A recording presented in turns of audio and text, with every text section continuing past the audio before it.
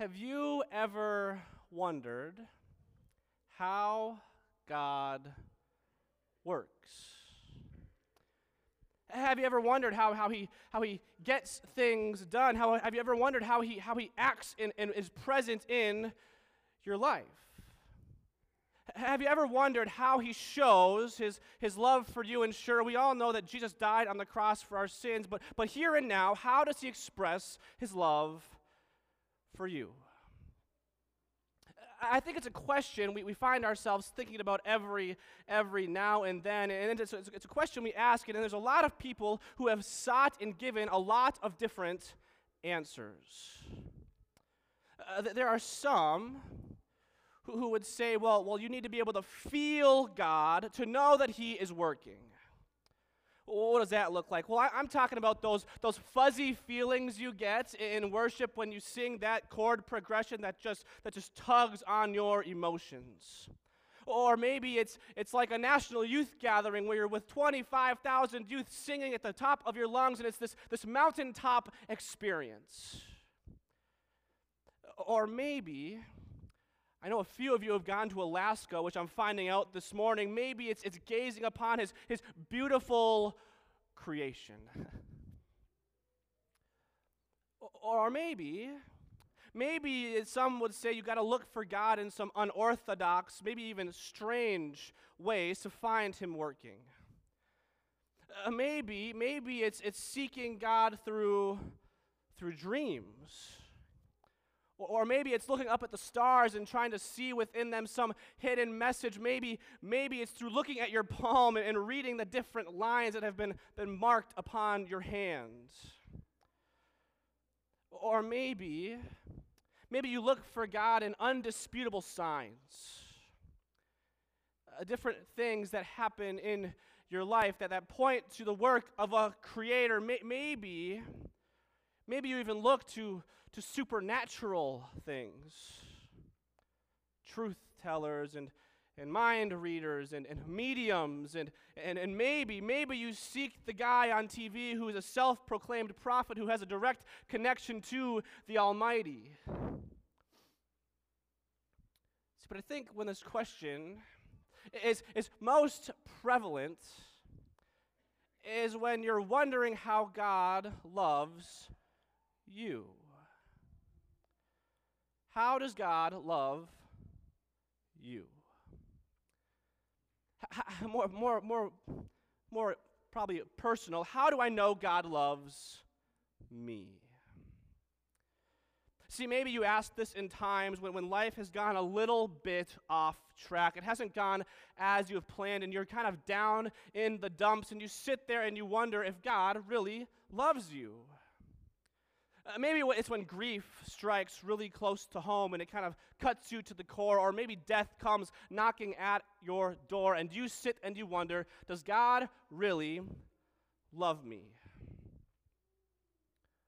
So maybe it's after a loved one loses their life. And even though you prayed and you prayed and you prayed and you prayed some more, you said all of the things you were taught in Sunday school, and yet this person you loved could not beat the cancer, and there you sit and you wonder, God, do you really love me? Or maybe it's that secret. You know the secret, the one you've kept inside for how many years, the one that you still bring up in the back of your mind in the middle of the night when you can't sleep, that secret that's just still there. And you wonder, how could God really love me? Maybe you've actually even played the game with God, and the game is the one you know I'm talking about. It's where you kind of make a deal. God, I will do this if you only show me that you love me. And you waited, and you waited, and you waited, and nothing happened. How does God work? Today in our gospel reading, we have this encounter with Jesus, one of the most famous miracles that he has ever performed. See, and if you're not familiar with it, here's a little bit how it goes. Jesus had received some bad news about his cousin, John the Baptist. He was killed by Herod. He was beheaded. And so he goes off to a solitary place to just grieve and to pray and to kind of re-energize and recoup. But Jesus, as one who very, very rarely gets time to himself, of course, people follow him to where he goes. And he sees these people, and even though it doesn't seem he wants to be around anyone, he sees them, and he has compassion upon them.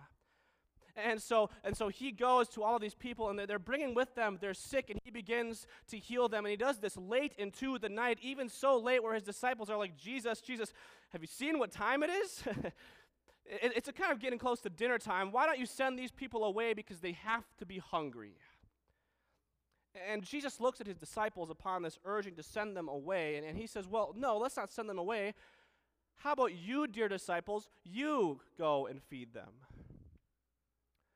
And the disciples look at Jesus, I can imagine, with some kind of confused look in their eye at Jesus, because they're like, look, we have 5 loaves of bread, 2 fish, and 2 starbursts. How can we feed 5,000 people plus their wives and children with just this? And so Jesus looks at them, and he decides to take matters into his own hands. He says, bring me the food.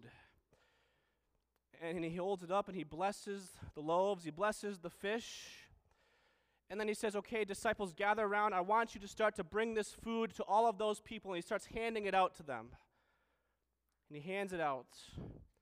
And he keeps handing it out, and more comes, and more comes, and more comes, until every single person that is gathered to that place has eaten, but not only eaten a little bit, they have eaten and they were satisfied. And then even after all of that, there were leftovers. 12 baskets full, so not just some crumbs, but a substantial Thanksgiving nap-inducing second lunch and feast. See, this is a glimpse in how God works. See, here I want to focus on 2 parts of this gospel reading. Two ways in which we see God working. The first way I want you guys to remember this morning is that God works through his word. God works through his word. Jesus takes the bread, he blesses it, he speaks his words of power over it, and then he brings about the blessings he has to give. And now the second part I want us to hear, the second way Jesus works, the way God works, is through means. Now what do I mean when I say means? Well, God works through physical things. Not only did Jesus speak his word, but then he called his disciples over to bring the blessings about to the people. See, God works through 2 things: his word and his means. And now we know this because the scriptures point us to this conclusion.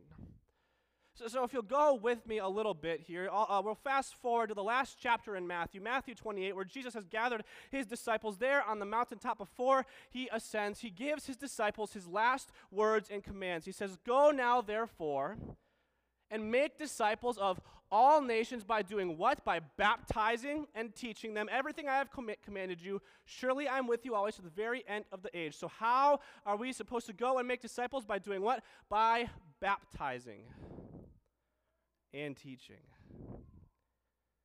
And so this asks us the question, well, if this is how God is going to work, what is baptism? Well, baptism is such a beautiful thing. We've had this great joy of baptizing 5 people in the last 3 weekends, and we have seen God at work here in the font of holy baptism, where we bring someone to this font where they receive God's word and water. They receive 2 things: God's word and the means by which he brings about his promise.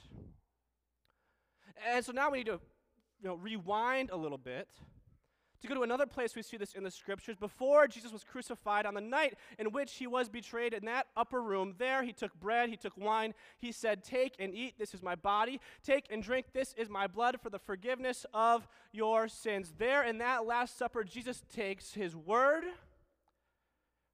and means. His word and a physical thing that brings about his blessing. See, in your baptism, all of you received a promise. You received a promise that you have been saved of your sins, that you now bear God's name, and with his name you get all of his benefits. You get forgiveness, life, and salvation. All of that belongs to you. And when you come to this rail at the Lord's Supper, you not only meet Jesus in body and blood, but he gives it to you so that you know that your sins are forgiven. And this feast, it strengthens you in your faith and your body and your soul. See, this is how God works. Through his word and through his means. Now, I know none of these are extravagant.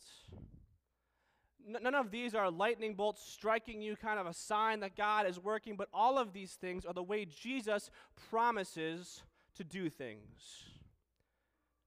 And they are mysterious, they are marvelous, and they are sort of mundane.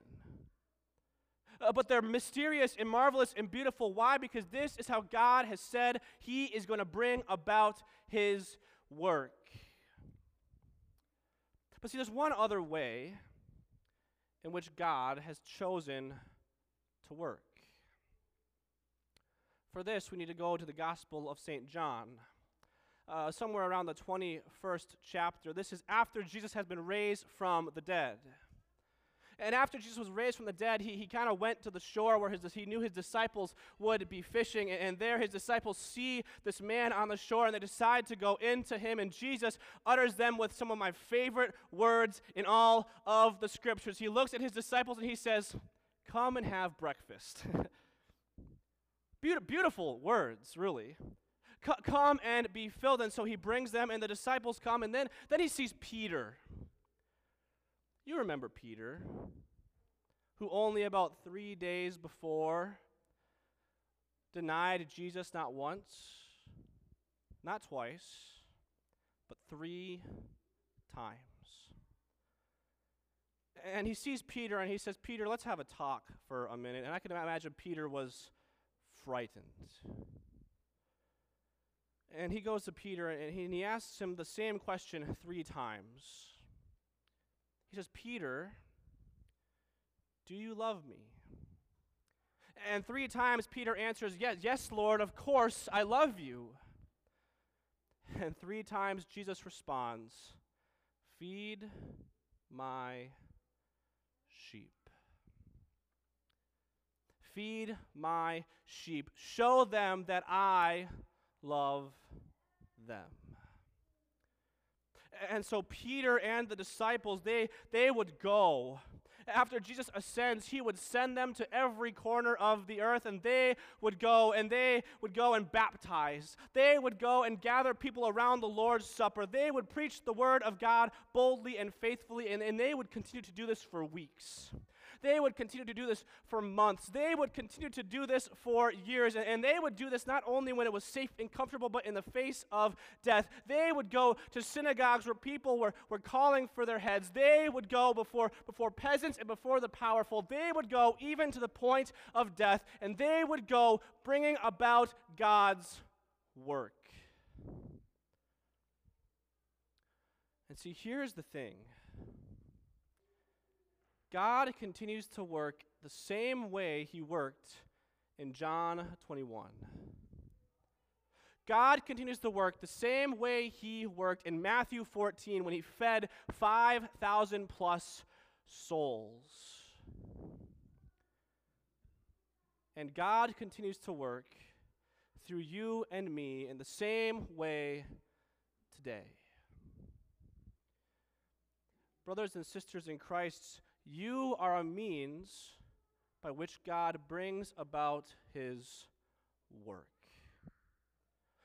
You are the means about how God loves his creation. You are the means by how he brings about forgiveness. See, Martin Luther, the reformer of which our church is named after from the 1500s, he had this thing about writing wonderful words, and he was writing about this doctrine called vocation. Right? We had that word in one of our hymns. It's a kind of a theological word. It means kind of where you have been put in life.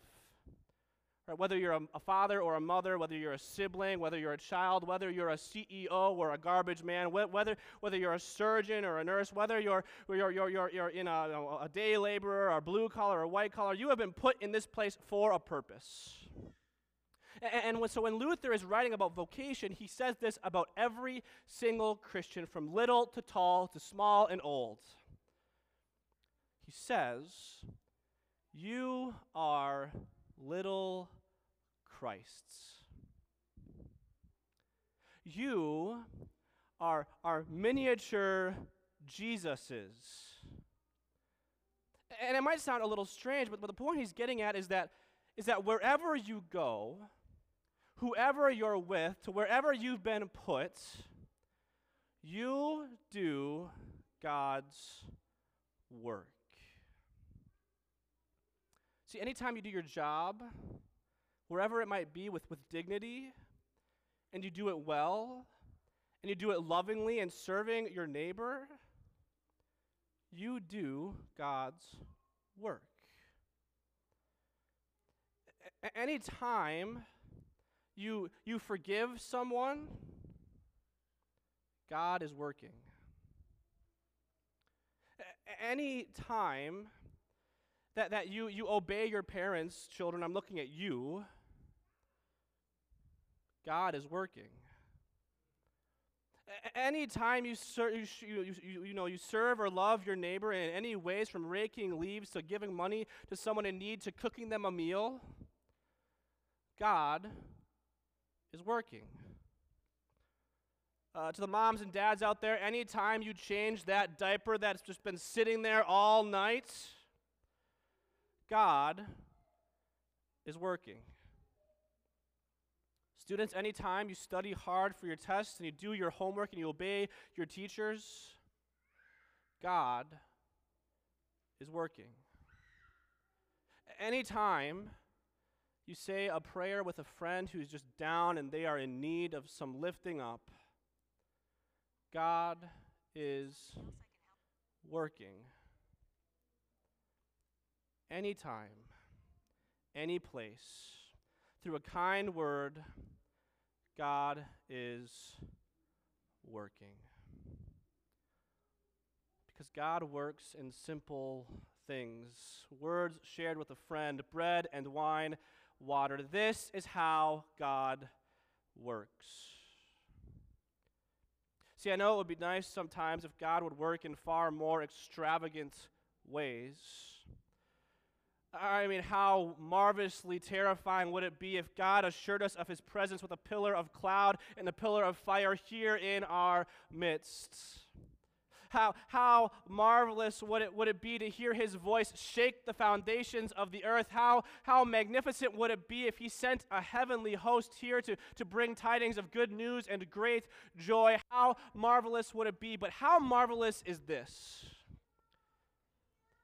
How marvelous is it that every time we gather here in this place, God does exactly what he's promised to.